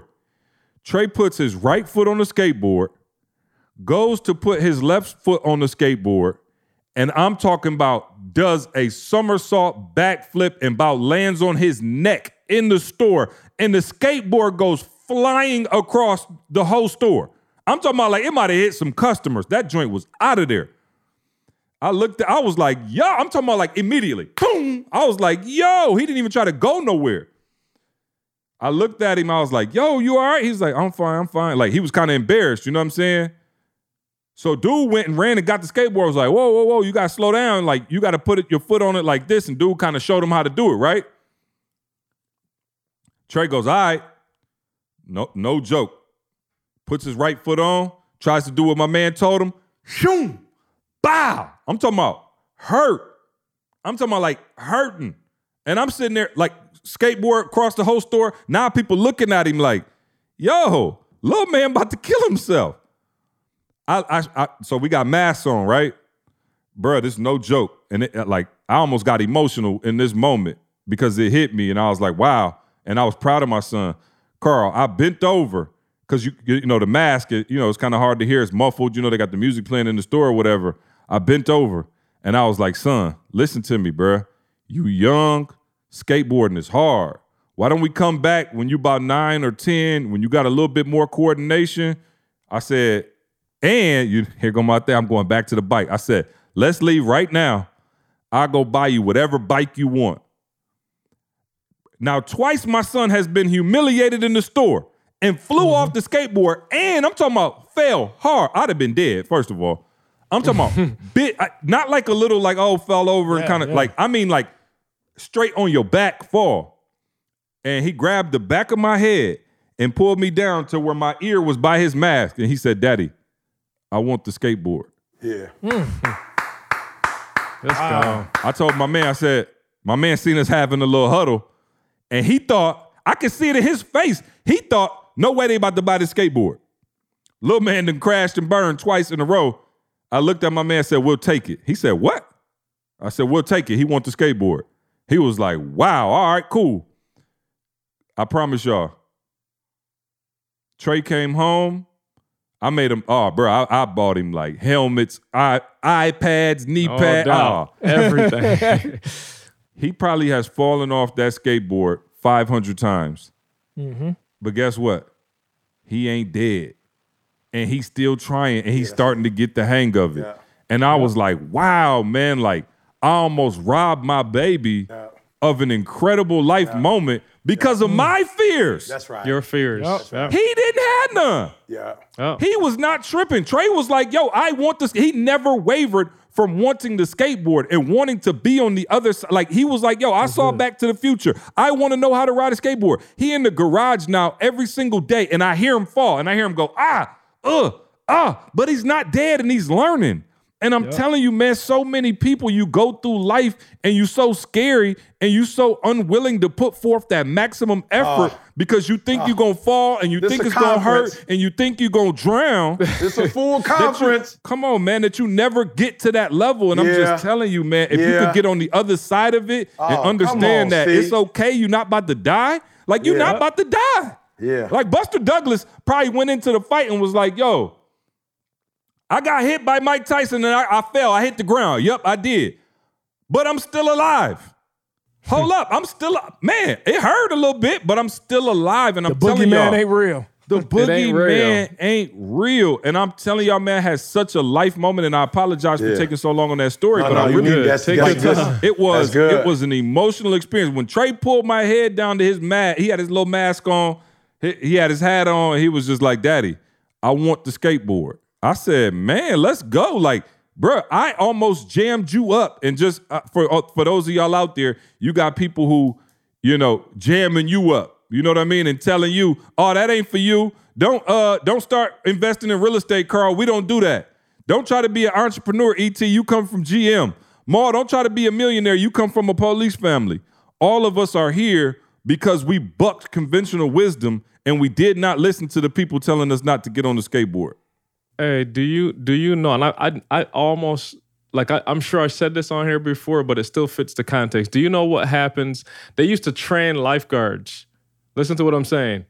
You're drowning, for real. They used to train lifeguards to knock you to blank out. Right. That's what they trained the lifeguards to do. Like, you not about, it's literally called the death grip. Somebody's drowning and they can grab onto you. Bruh, y'all both about to die.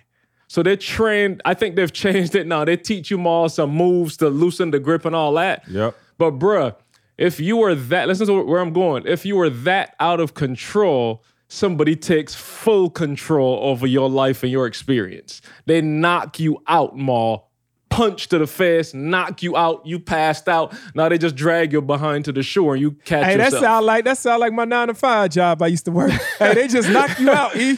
They just knock you out and they say, come on, boy, just come on to work every day. Yep. Yeah. So I want people to hear that. So again, it goes back to if you're not taking some kind of control, to C's point. See, do you understand the confidence that from this moment on for the rest of Trey's life, you as a father now can use this against him? Bro, do you remember the skateboard? No question. You remember how you got through that? Bro, It ain't nothing else in life that's going to top that experience because you showed that it was hard, it was difficult, but you were able to get through it. So I don't care what college class you take. I don't care what girl tell you, like she ain't like you right now. Bro, it don't matter. You got the foundation of I can now go past this. I can learn to swim. So I'm telling people, man, see, the Charles Barkley thing, you don't have confidence because you don't do nothing. Right. Me and Mustafa was having a conversation yesterday. Barkley don't play golf. So he looked crazy. He ain't got no confidence in that. But when you start doing something, E, when you do start breaststroking and putting one arm in front of the other, when you start, was the best stroke, it's baby. a confidence that comes from like all of a sudden, like, wait a minute, like I can. I just moved a little bit. You know what I'm saying? Hey, I'm gonna end it on this. Y'all know the dumbest thing? Tamisha does child development. That's what she teaches. Bro, do you know that you learn like babies like naturally swim? Yep. Like we're born with the natural ability to swim. Is that black babies too or just white babies? Because I don't never see nobody throwing their black babies.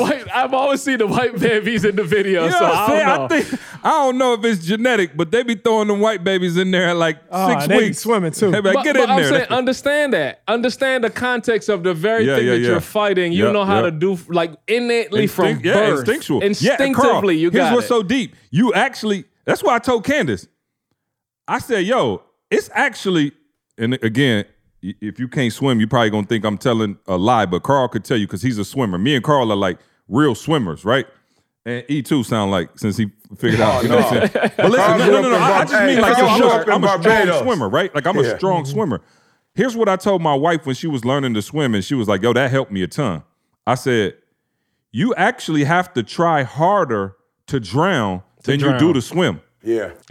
Your body naturally wants to stay up. Like your body in the water, your body is designed to float. I mean, with the most minimal effort. And I would show her, like, I would go to the deep end and like, bro, one flutter and I could stay up for like more, like another minute. You know what I'm saying? I'm like, the reason you're feeling that pressure is because you're so tight. You're purposely trying to drown, if you will. Right. And that's what's so crazy, Carl, is like you said, we're actually born with it and we're taught the fear of don't try that. Absolutely. You probably was born with a gene that was like, yo, you should be a multi-million-dollar entrepreneur. But somebody stuck the 9-to-5 code in you and was like, this is all you got. And then you was looking at entrepreneurship like, oh, when that should have been you the whole time.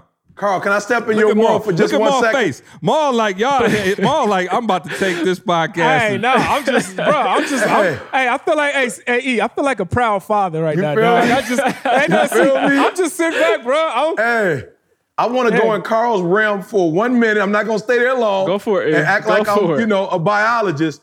But when C said that, Carl, you know what hit me? The reason why it's so easy to swim, because 75% of your body is water. Right. I'm just saying, 20. I just want to make it plain for my GED listeners. You letting 25% out. You letting 25% of who you are dominate 75% of what you are.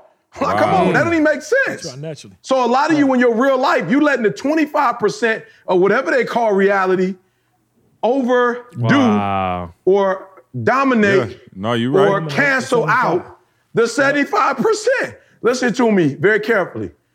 My wife doesn't know how to swim, but my wife also didn't know wealth. She hadn't been exposed to wealth. She grew up 9-to-5. When Ma introduced her to the concept of don't live on the right side, live on the left side, this is how natural it is. She grown. Now, what part she living on, Ma? Oh, she off the menu. She off It the ain't no menu. She off the menu. She off the menu now. Ma, Yeah. let me tell you something. This girl off the menu. Off the She menu. off the menu. But here's what's happening. She is making me because I love her and I wanna swim with her. I ain't said nothing to her about, hey, you might want to come back on the left side. I'm like, yo, you want to go off the diving board?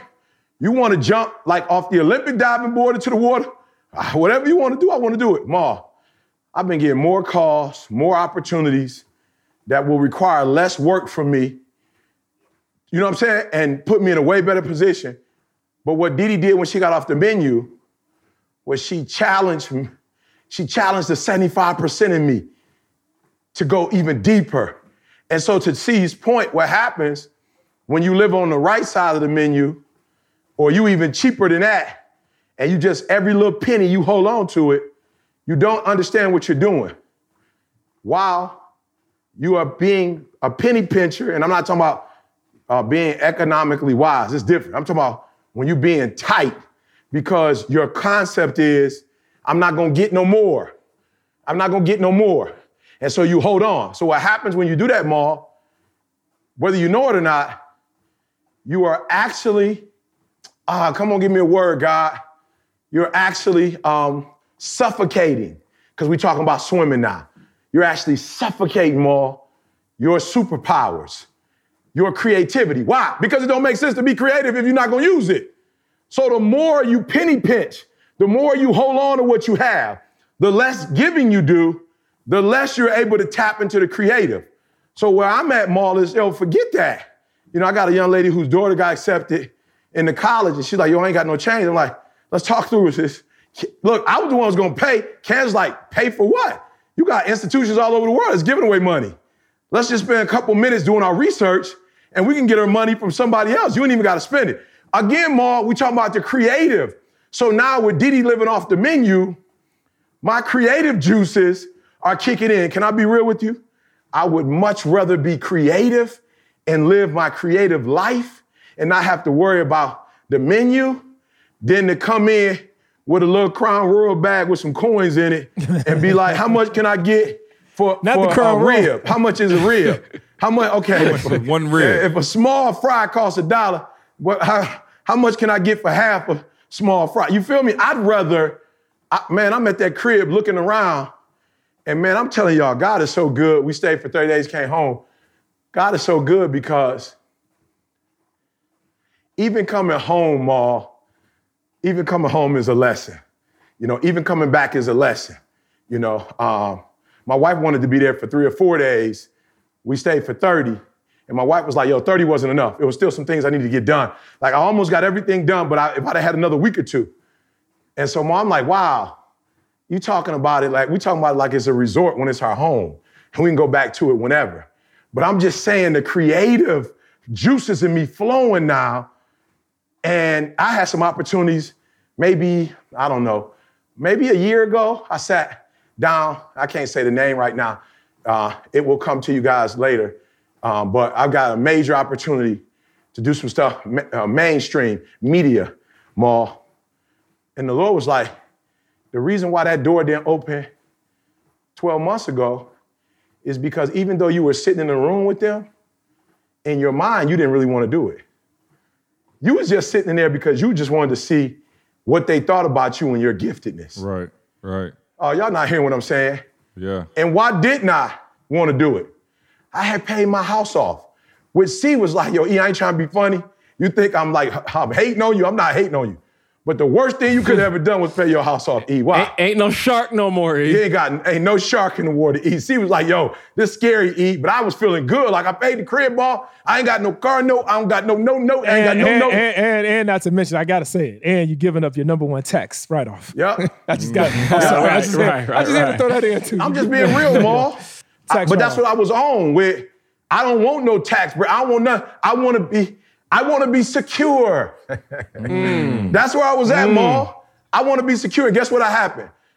As soon as the secure valve was shut, you secure. The creative boy was like, cut the creativity off. He don't need this one no more. He's safe now. He's secure. He don't need nothing more. Cut the creative off. He don't need no more ideas. He don't need that. He ain't doing nothing. I was nervous. I'm talking about both kids going through college. House paid off. I said, I ran a good race. I was waiting on you to call me like, I was taking my shoes off like Scottie Pippen. I was taking my shoes off like Scottie. You feel me? And go for it, Carl. Go for it. I was saying, I always struggle with that parable of the talents, like until recently, and it's just like, yo, you to the point where you about to just take your talent, that whatever the talent you had, and just bury that joint, and we good from this point on. And that, bruh, it's over from there. It's over. It's over. You about to have that sucker ripped from you. Right, but that's why we always get back on that whole legacy, boy. That whole generational wealth. That don't end. Because when you're running for yourself and you accomplish everything that you set for yourself, you kind of say, oh, okay, man, I ran a good race. I fought the good fight. But now all of a sudden, when you put your kids in mind, that's a whole nother race. Yeah. It's like, man, I need to run this race for them because they are not in a position to run it on their own right now. And then if you get to the point where your kids are older like E and making a bunch of money like E kids is making right now, cool. My kids are going to have kids one day. Yeah, no question. And I'm dogging Didi up. Don't end. Yeah, let me run a race for them right now. So you could run the race for so many different individuals. That's what generational wealth is all about. And I think the problem with our community or a lot of us in this 9-to-5 life, we are only concerned with running a race for us. Yeah. We think we fresh because we winning at the race for ourselves. Yeah. We got promoted. Oh man, I'm in the front of the race. Yeah. And when you think about it generationally, you are so far behind. You are so far behind. So you got to think outside of yourself. You got to think outside of the race you're running. And you got to think about passing the baton on. Yeah. And to as many generations as you can, Ma, to see how many generations, as many as you can, to see how many generations, like that's the new game, Ma. How many generations can you take care of before they get here? How far can you go? And the thing about it is that, and people really need to understand, you watching the clock.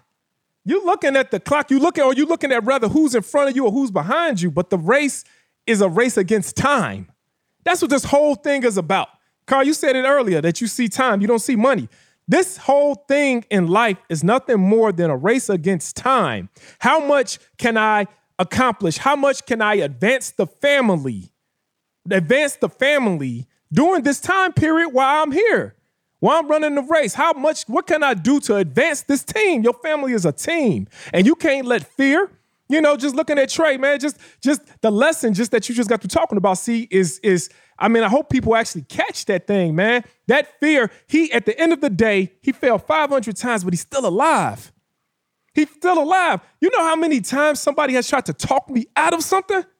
Hey, Jay, you don't want to get in real estate, man. Man, my cousin's friend, brother, sister's uncle tried real estate, and the tenants, man, they just messed the building up. And you start letting that information get in your head. Then you start saying, well, maybe I shouldn't do this. That period right there where you say, maybe I shouldn't do this. Imagine if Jamal King would have never gotten to real estate. Look at how many thousands of people been blessed from that. Yeah. I had people tell us we you helping other people with their generation, Ma. Wow. Yeah.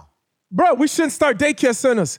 Bro, you don't want to do that, man. Man, kids, man, parents, you don't want to do that. Look at how many people. I told you, we just gave away. Over the last 12 years, we've given away over $1 million worth of free child care to people to position their kids, to position their family, so they could now get the type of house they want by now because they don't have to pay for child care now. Bro, I don't know if I ever told y'all this. I had people tell me, Jamal, don't be a speaker. No, you don't want to do that. You set yourself up for failure. And the reason why you setting yourself up for failure is because you're standing next to the number one motivational speaker in the world, and he gonna make you look like you can't even talk. He gonna make you look like seriously, like you setting yourself up for failure. You cannot win. If you want to start speaking, start off slow, start off small. Toastmasters. Go to the local school council. Go to Toastmasters. Do something else, but you don't want to embarrass yourself. You've been doing very well in everything else you've been doing in life. You don't want to do that game. Now, you done killed it in real estate. You done killed it in business. You don't want to do this. Imagine if I would have listened to them people, man, telling me don't get on the skateboard because it's going to kill you. Imagine that. Imagine that. What would my life be? My whole life has always been about people putting fear inside of me and me overcoming that fear. And on the other side of that fear, man, just look at how sweet life is, man. Yeah. Just look at how sweet some point, we're going to talk about those of you who are listening and saying, yo, I didn't get on the skateboard 20 years ago. You know, I didn't get on the skateboard 10 years ago. How do I get that thing back? But I almost got off the treadmill 45 minutes ago. Because he tried to talk me out of it. I got to get E. You know what I'm saying? Like I see he got what, an hour 30? I see the sweat dripping. I went 30. I almost got off in 40. C told me I was about to pass out. I'm about to pass out for real now. Now he's serious. Yeah. I see you got the limp going. It's like you barely, you know what I'm saying? You got to dive across the finish line. But real quick, the reason E's able to walk for 90 minutes of podcast is because he on that Organifi, all right? Shout out to Organifi, the superfood green juice powder. They're also the sponsor of this podcast, man. You know what it is, man. Organifi, ORGANIFI.com. Use the promo code SUCCESS. Get 20% off your order. Go get whatever you need. It's not just the green juice powder, man. They got all kind of stuff for your health and wealth needs. You already know, so go check them out, Organifi.com. As always, too, this podcast is sponsored by Make Real Estate Real. I think we got a dope testimonial. Carl, put it up on the screen so I can read it real quick. We got Keontae and Sean. Shout out to them. Man, they were one of Maul's, prize pupils going through Make Real Estate Real here. And look, my eyes bad. Don't people laugh at me. All right, so it says, yep, I got you. It says, we spent last weekend in Chicago with our amazing Make Real Estate Real broker, Danielle, and checking on our properties, numbers in each pick. A couple in the neighborhood saw our shirts and started chatting with us. By the end of our conversation, they had committed to signing up for the course. We also just sent the course to some friends of ours. Our passion for Make Real Estate Real is very real. Sean and I have been burned by real estate gurus in the past, so we can appreciate what Maul has done putting together the integrity of everyone on this team. Keep pushing wherever you are in your real estate journey. If you keep pushing forward, this will work for you. We are doing amazing and great as a group, and I love reading and seeing the pics of everyone's progress. And for those of you just listening, we got it up on the screen. Carl, let's see a few of their properties here. I saw them. I was able to see them in the alumni joint, but here's one. It says property number 2. I'm not sure, but purchase price $205, rehab $250, ARV $395. Rehab 50. Yep. 50. Sorry. So they're all in at $255, and the ARV is $395. So you're talking about $140,000 worth of equity in the house. And again, there's another one there. This purchase price was way lower, $65 with a rehab of $100.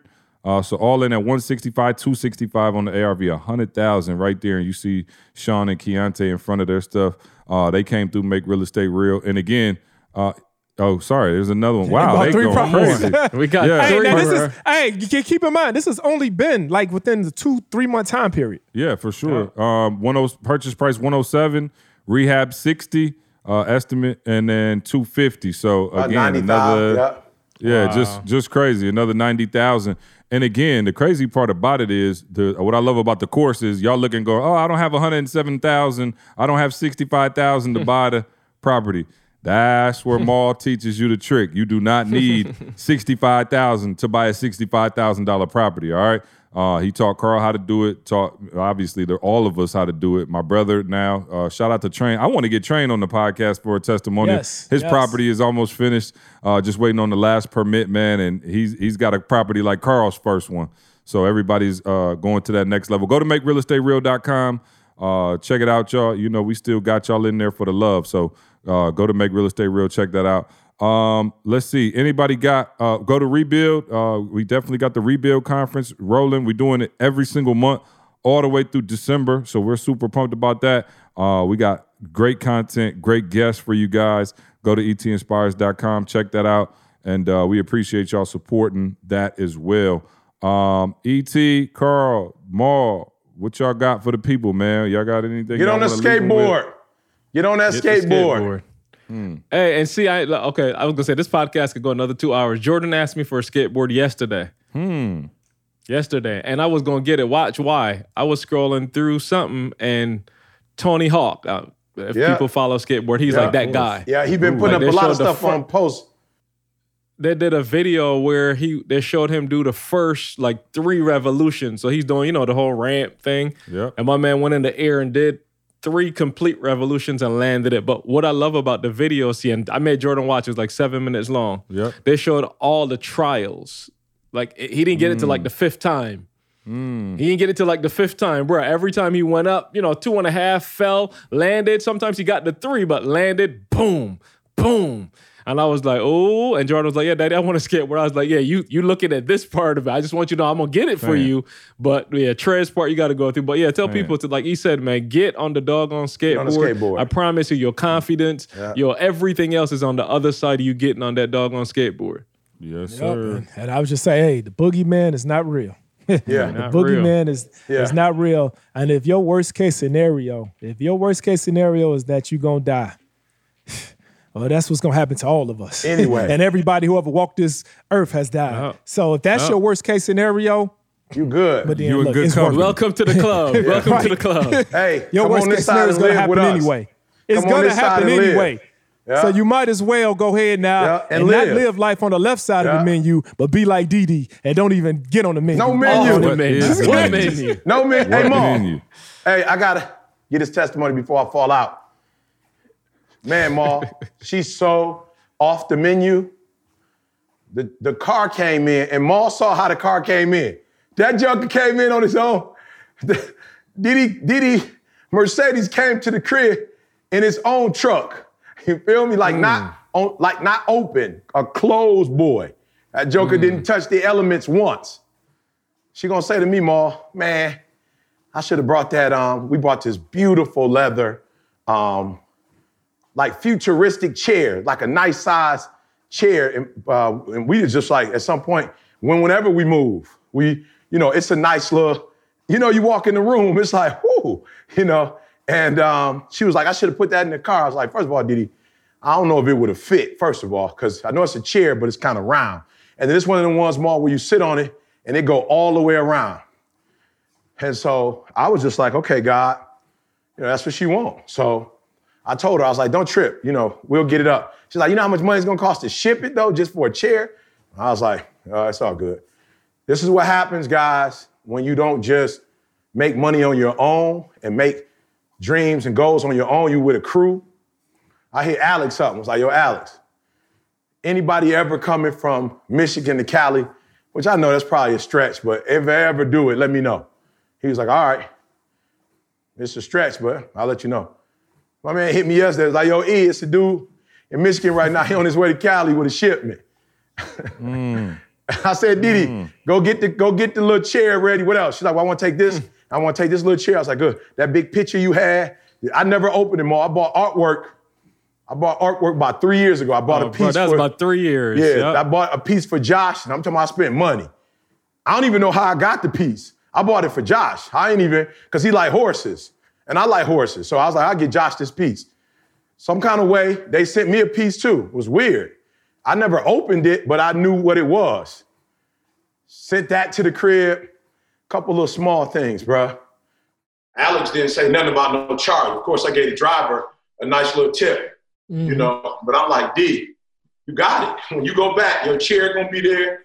The other little chairs you want, you can hang my pickup, And so I'm just like, yo, if you limit yourself, you limit yourself. I'm gonna say it again. They holding me down. Yep.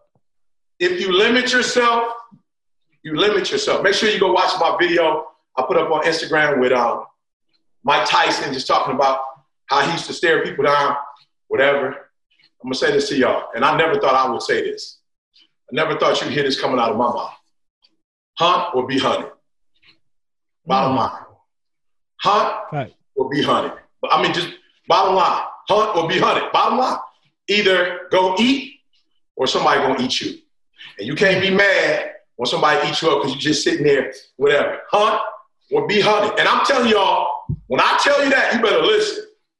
Because I wasn't naturally wired to hunt and not, or be hunted. Like I wouldn't, that ain't how I'm wired. But I've been in this world, period. Then I've been in this world as an African-American male. Hunt or be hunted.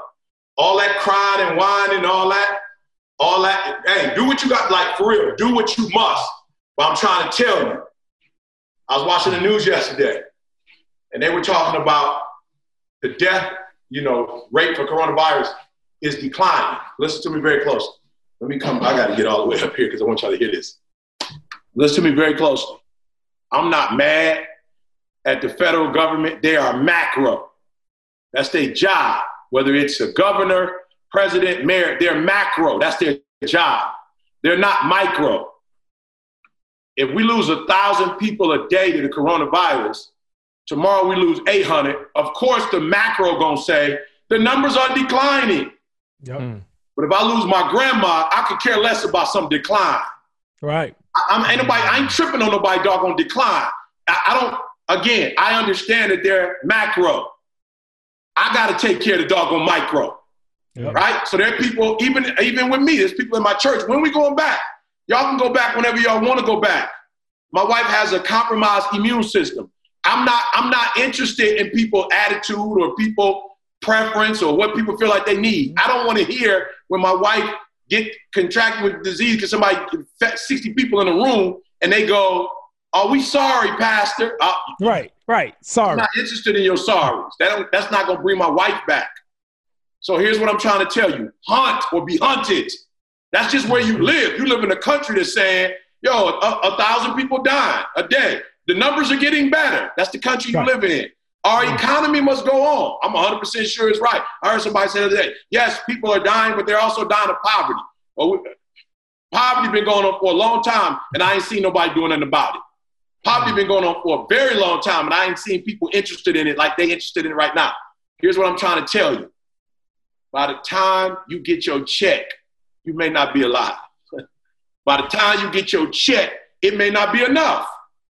Take care of the micro, your wife, your kid. Man, I'm telling you, I'm rocking with one of the best companies in the world.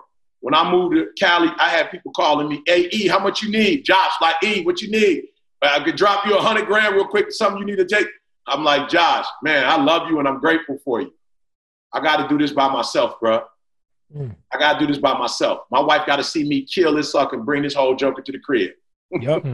Guess what I'm saying? Not the money part.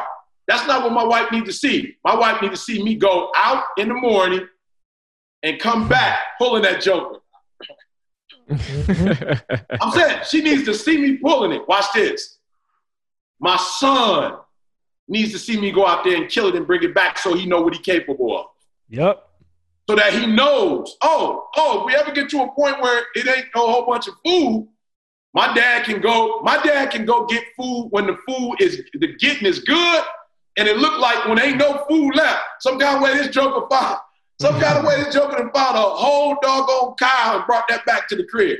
Then my daughter is watching, and my daughter sees what the man she married is supposed to be able to do.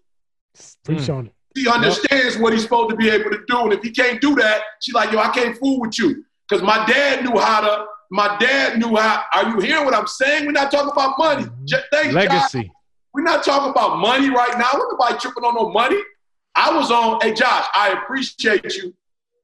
That's the house that Josh built." Edie right now, I said, "Josh, hold on to that.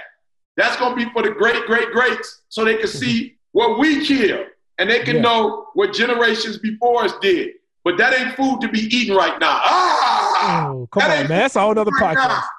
That ain't food to eat right now. The food to eat right now is running up and down. I'm about to go get that.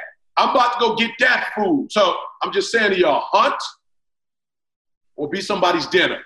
You either gonna go hunt and get yours, or somebody gonna see you chilling and go, let's go get that. But I'm telling you, when they see this crew, even if they hungry, they ain't gonna run up on this. I'm trying to tell you, when they see us running around the earth, making our moves, when they see us and go, "Hey, there goes somebody." When they get close, they're going to be like, "Whoa, they ain't even eatable. We can't, not with these teeth we got, leave them alone." Because we going to get, so I'm trying to tell y'all, this is not brought to you by the 20-year-old Eric, the 30-year-old Eric. This is brought to you by the 40-year-old that woke up and was like, "Ooh, hunt or be hunted." This is a public service announcement. We'll see you next week. I want you to focus on here right now. Don't you worry about when you get home. You concentrate on this opportunity. You don't worry about tomorrow. You concentrate on this opportunity with all your might, with all your soul.